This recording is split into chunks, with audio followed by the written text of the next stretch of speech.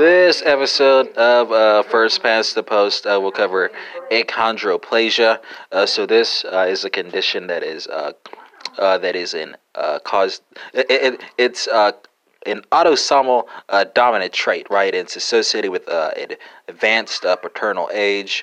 There's going to be failure of longitudinal bone growth, which leads to the development of short limbs, right?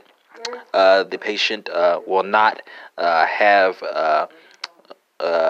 a condition where membranous ossification is affected, right? So they'll have a normal-sized head and impaired cartilage maturation in the growth plate caused by a fibroblast, a growth factor receptor mutation, right? This is a common cause of dwarfism, and even though it does cause dwarfism, patients will have a normal lifespan and normal fertility. And that concludes this episode on achondroplasia.